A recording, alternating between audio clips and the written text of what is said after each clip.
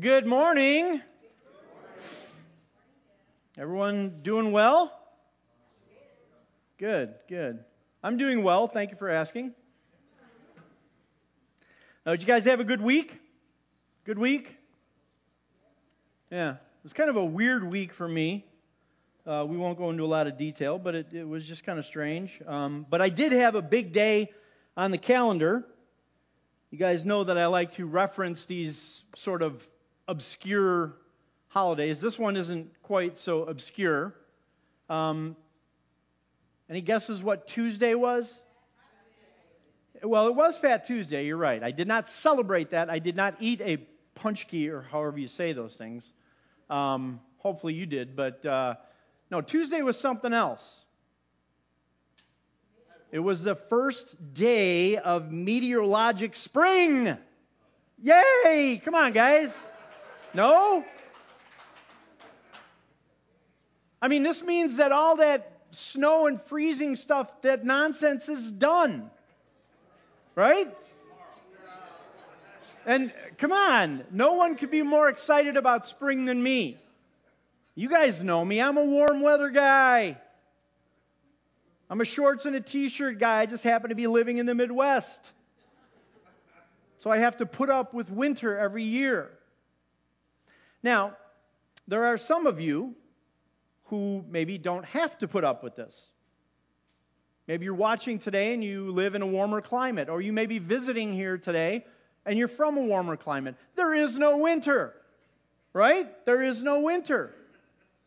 Hallelujah for you.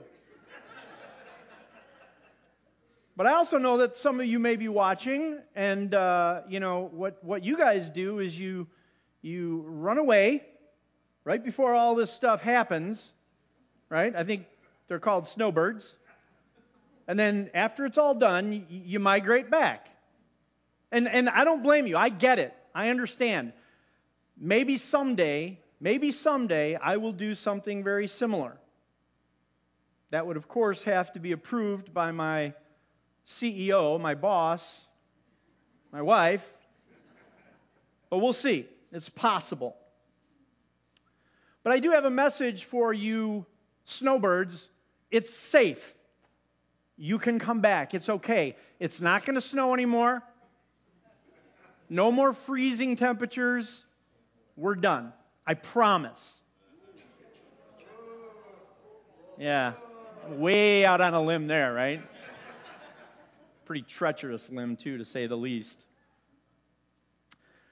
So up in the Midwest, we have to endure winter for the sake of warm weather, right?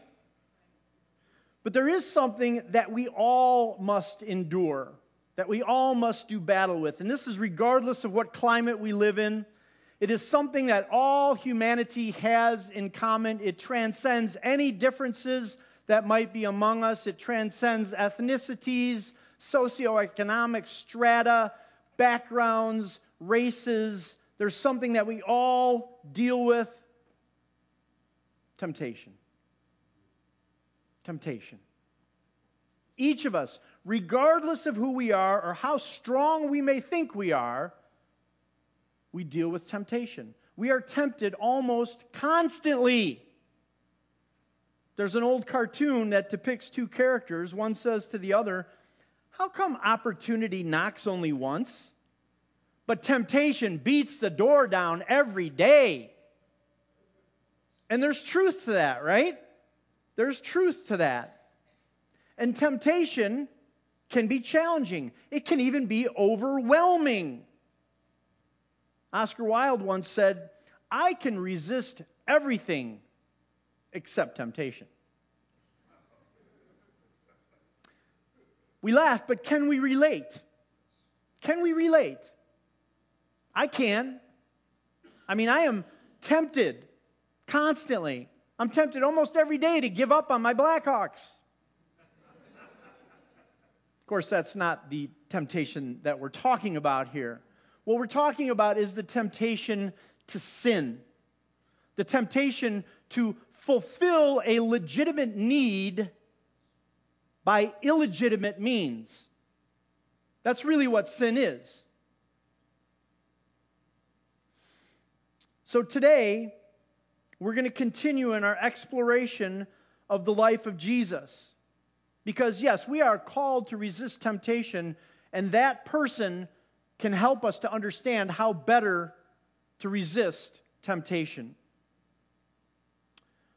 Now, as we dive into these events of his life, what we find is they're very relevant to us today, and there's many lessons that we can learn from what happened to Jesus as he walked this earth.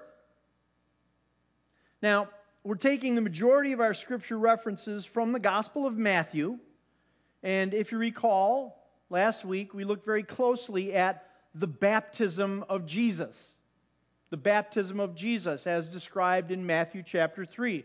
The beginning of Matthew chapter 3 described John the Baptist and his baptism of what? Repentance, right? John said, "Repent, for the kingdom of heaven is at hand."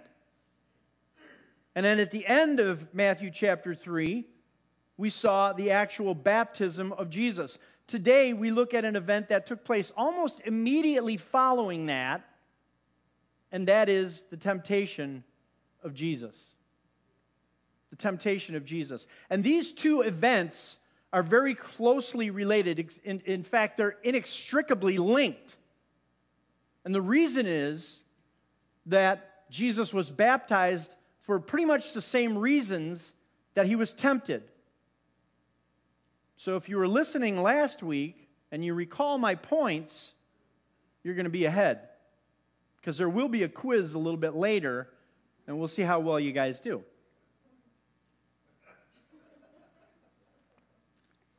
I got somebody with the tests over here ready to hand them out. But our scripture for today, if you haven't guessed already, is found in Matthew chapter 4. Chapter 3 was the baptism. We're going to look at chapter 4, verses 1 through 11. If you want to open your Bibles there, that's going to be where we sort of live today. And if you recall, chapter 3 ended with Jesus coming up out of the water, the Spirit of God descending on him like a dove, and a voice from heaven saying, "This is my Son whom I love, with him I am well pleased." So we saw the Father, the Son, and the Holy Spirit all present, all participating in the baptism of Jesus. And then verse 1 of chapter 4 begins, "Then," and this is actually a linking word that links the two events. Matthew says, "Then Jesus was led by the Spirit into the wilderness to be tempted by the devil. After fasting 40 days and 40 nights, he was hungry." Now, have you ever read this and sort of thought it strange that the Holy Spirit led Jesus to be tempted? This is the same Spirit that descended on him like a dove. You would think that the Spirit would lead him away from temptation, not to temptation. And maybe you even wondered, is this whole idea of Jesus being tempted, is this necessary? It's another situation like the baptism of Jesus. Did this have to happen? The answer is absolutely yes. This is another critical step in Jesus' mission. And as we said a moment ago, the reasons for the two events are very much similar. Now we find out who was listening last week. It's a test. What was the first reason that we said that Jesus was baptized? Okay, I'll help you. Jesus was baptized to be identified with the sinners he came to save. He was baptized to be identified with us. And the same, friends, is true for his temptation. He was tempted to be identified with us as sinners. This was a necessary step in his ministry. So the Spirit led him into the wilderness. See, Jesus was led. Jesus was guided by the Holy Spirit. And friends, this is how we should live our lives. We learned as much in our study of the Holy Spirit a few weeks ago. We spent 6 weeks, right, diving into the person and the work of the Holy Spirit. In Galatians 5, Paul told us that we should, what? Walk by the Spirit. Be led by the Spirit. This is the pattern of Jesus' life, and it's the pattern that we should be following. See, Jesus willingly suffered this temptation for us. He suffered it to be identified with us, but he also did it to help us.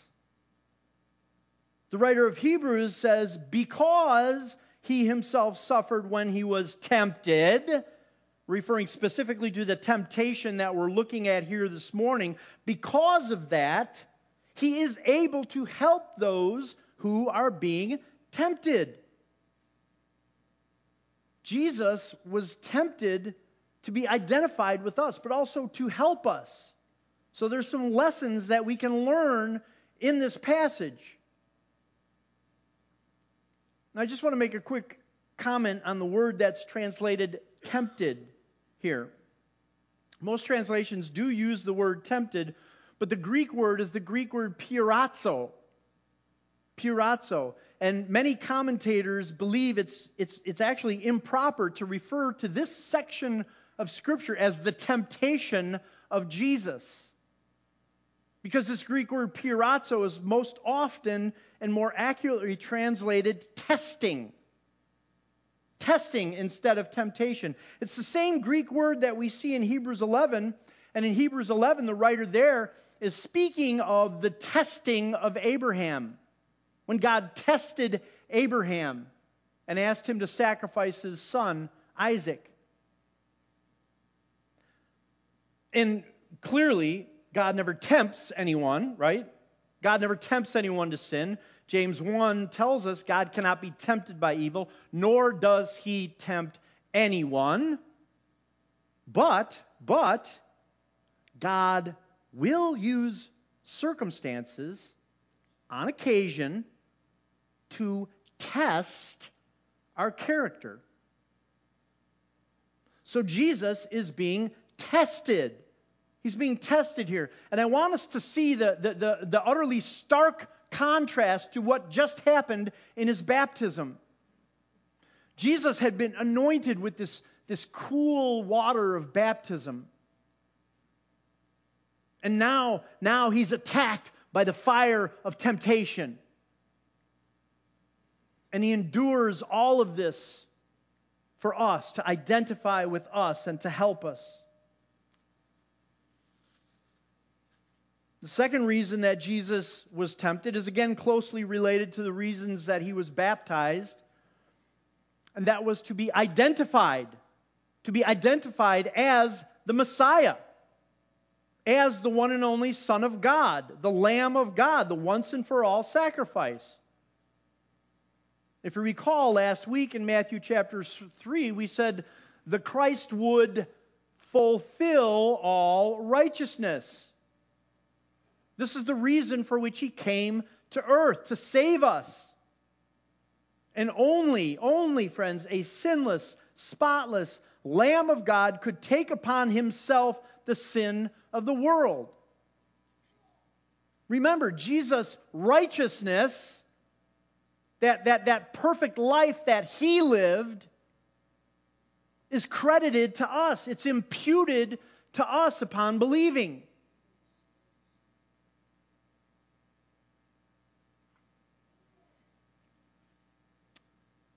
Only a sinless, perfect Savior could take on the sin of the world. And in this situation, Jesus' sinlessness, it stood out. It stood out as he was tempted by the master deceiver. And he was identified through that as the chosen one, the long-awaited Messiah, our Savior.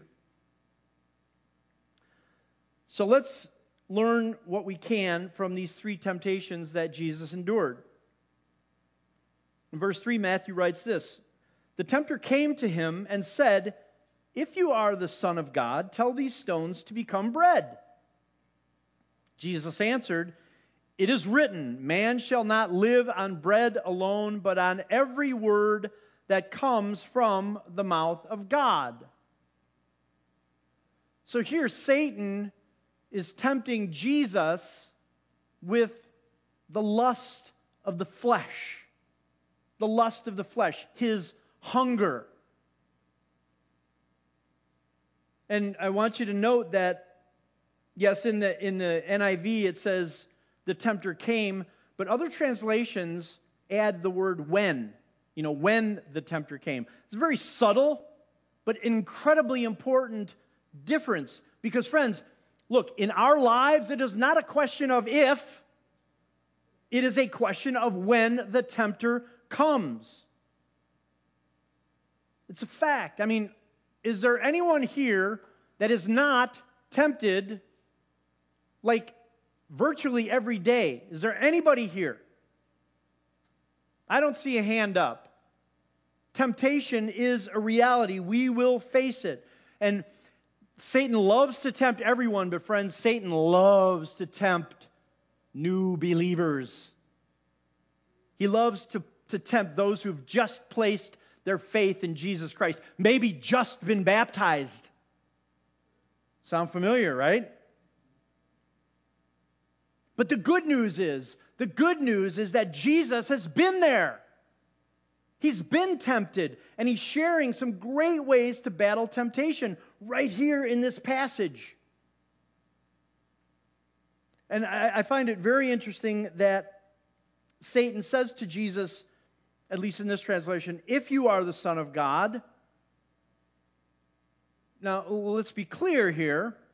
It isn't like Satan didn't know who Jesus was. Satan knew full well that Jesus was the Messiah. He knew that Jesus was the Son of God. What he's saying is more literally translated, since you are the Son of God. See, Satan's not questioning Jesus' deity. He's challenging him to prove it. Show me by performing a miracle. Make these stones into bread. You're hungry? Satisfy yourself. Satisfy that lust of the flesh.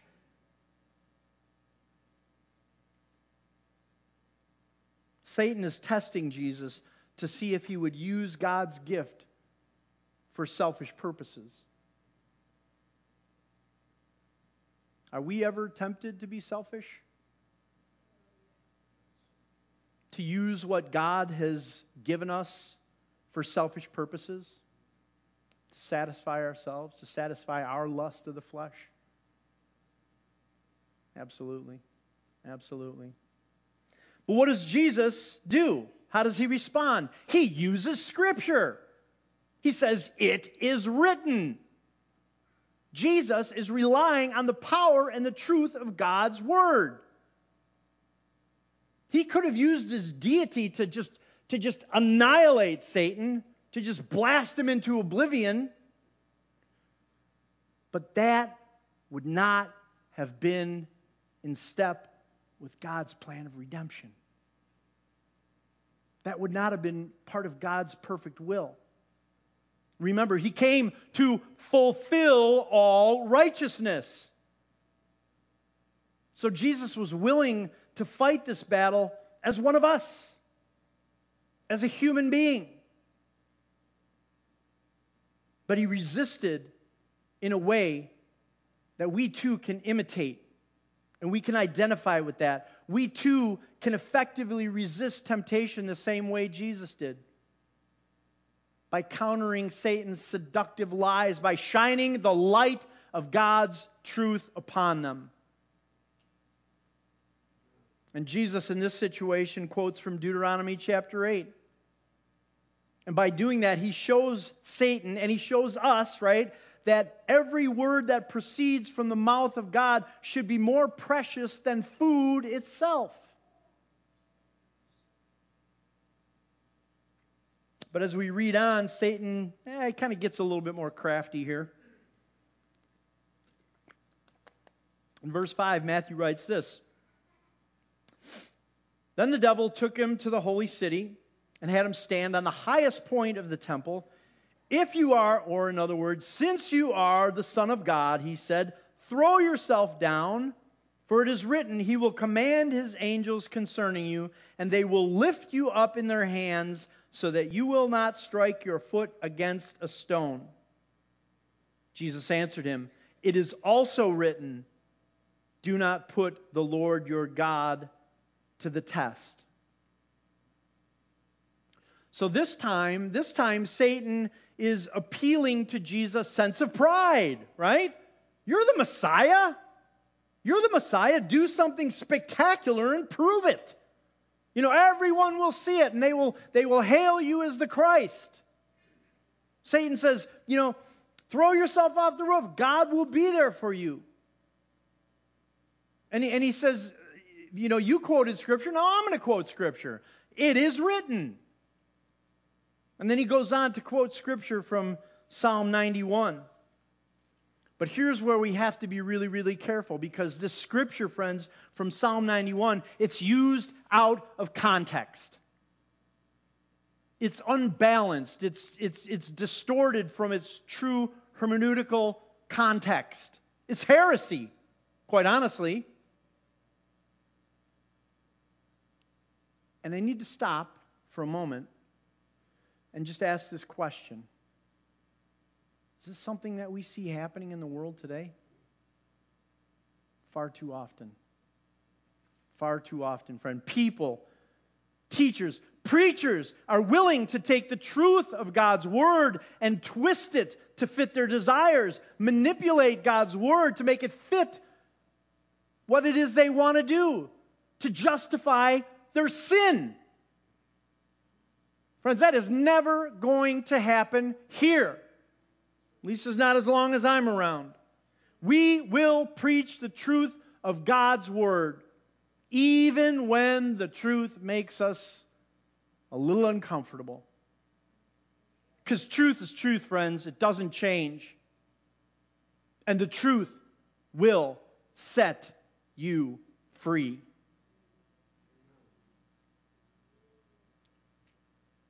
So, how does Jesus respond? Again with Scripture. He fires back with correctly quoted and applied Scripture. See, Jesus knew that attempting to force or manipulate God into that kind of a demonstration, appealing to Jesus' pride, would be tempting God. And Scriptures strictly forbid tempting or testing God. But is Satan done? Nope. He's not done. He's going to take another shot at Jesus. In verse 8, Matthew writes this, Again, the devil took him to a very high mountain and showed him all the kingdoms of the world and their splendor. All this I will give you, he said, if you will bow down and worship me. Jesus said to him, Away from me, Satan, for it is written, Worship the Lord your God and serve Him only. So now Satan's appealing to the lust of the eyes. Look at all this. This can all be yours. All you have to do is give me what I've been longing for. And friends, Satan has been longing for worship and recognition ever since he fell from grace. We read about that in Isaiah chapter 14. This is what he's been longing for. Is Satan trying to deceive Jesus here? There's no subtlety. There's really no deception. It's just a proposition. Your kingdom for mine. Your future for the present. And Satan very well may have had in mind Psalm 2 when he said this. And this is something that Jesus very well may have been meditating on as he fasted for 40 days in the desert. Psalm 2 tells us, Ask me, and I will make the nations your inheritance, the ends of the earth your possession. But what the devil is saying here is, you don't have to wait. You don't have to wait for your inheritance. You can have it now. You don't have to go through all that pain and suffering. You don't have to go to the cross. Bow to me and you can have it all now. You can have what you want. And this is the culmination of the temptations. And it's the same lie that Satan comes to us with. He says, don't wait. Don't deprive yourself. You can have what you want. You can have it today. Hey, if God really loved you, would He deprive you of this thing that you need so badly? Where's God's love when you're in the desert and you're starving and there's no food? That's what He says to us. That's what He said to Jesus. But Jesus stands firm in the face of temptation. He was obedient to the will of the Father. Remember, He came to fulfill all righteousness. Bowing to Satan would have negated all that. There would be no gospel. There would be no salvation. Jesus knows that worship and service are reserved for the Lord our God and no one else. So Jesus says, Satan, away. And it works because in verse 11 it says, then the devil left him and angels came and attended him. And I just want to make a quick note here because Luke's account says this a little differently. Luke's account says, Satan left him until an opportune time. Satan wasn't done. No. Satan's never done, and he wasn't done with Jesus. He would tempt him again, maybe when Jesus was at his weakest. And this reinforces what we said earlier. Satan will keep on tempting us. He will keep on testing us as long as we're on this side of glory.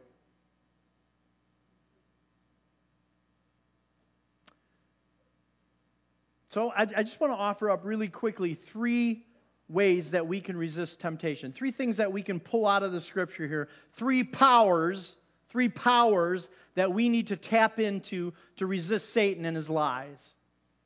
The first is one that we should all be familiar with, and that is the power of the Holy Spirit.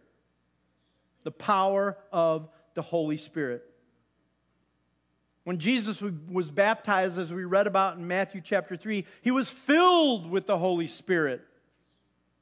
And the Holy Spirit was the source of Jesus' power. It was the source of His leading. And friends, it is that same Holy Spirit that indwells each person that says yes to Jesus. I keep going back to Galatians chapter 5, verse 16. I love this verse. I love this verse. Paul tells us, so I say what? Walk by the Spirit. And what happens? You will not gratify the desires of the flesh. By the power of the Holy Spirit, you can resist. When we walk by the Spirit, when we are led by the Spirit, we have the power to resist temptation. The second power that we need to tap into is the power of Scripture. The power of the Word of God. Obviously, Jesus knew the Bible. He had studied it. He had memorized it. He pulled it out and he used it as a weapon. In Ephesians 6, Paul refers to the Word of God as the sword of the Spirit. When he talks about the armor of God, the sword of the Spirit, that is the only offensive part of that armor. The writer of Hebrews says that the Word of God is alive and active, sharper than any double-edged sword. Would you ever consider going into battle without a weapon? Absolutely not, friends. Don't even dream about battling Satan without the power of the sword of the Word of God. The third power that we need to rely on is the power, friends, of community. The power that we find in the family of believers. Friends, we are not meant to face temptations and struggles all alone. No, we are made for community. You know, Satan would love to see us isolated because that is when we are most vulnerable. It's like those videos that you see of the wildebeests and the lion, right? Who does the lion go after? The weak one that's separated from the herd. There's strength. There's power in the community of believers. Remember, friends, we bear one another's burdens. We come alongside each other when times are challenging. We care for one another. It's part of our mission statement.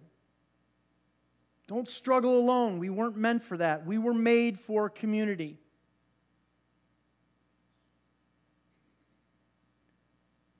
We have the power to resist.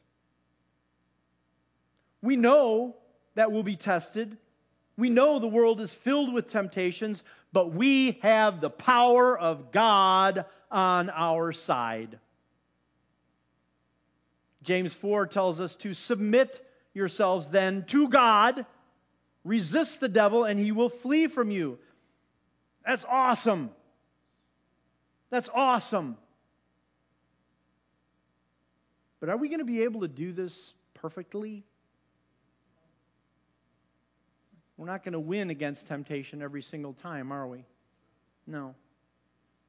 But we, friends, have a Savior in Jesus Christ that has experienced temptation. He knows what we're up against, and He can empathize with us. And He went to the cross to pay for our sins, to pay for those times that we stumble and fall and get up and say, Lord, forgive me.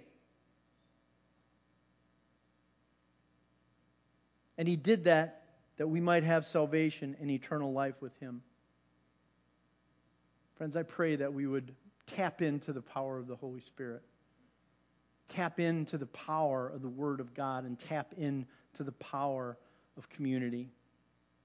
May we resist the devil and see how he flees.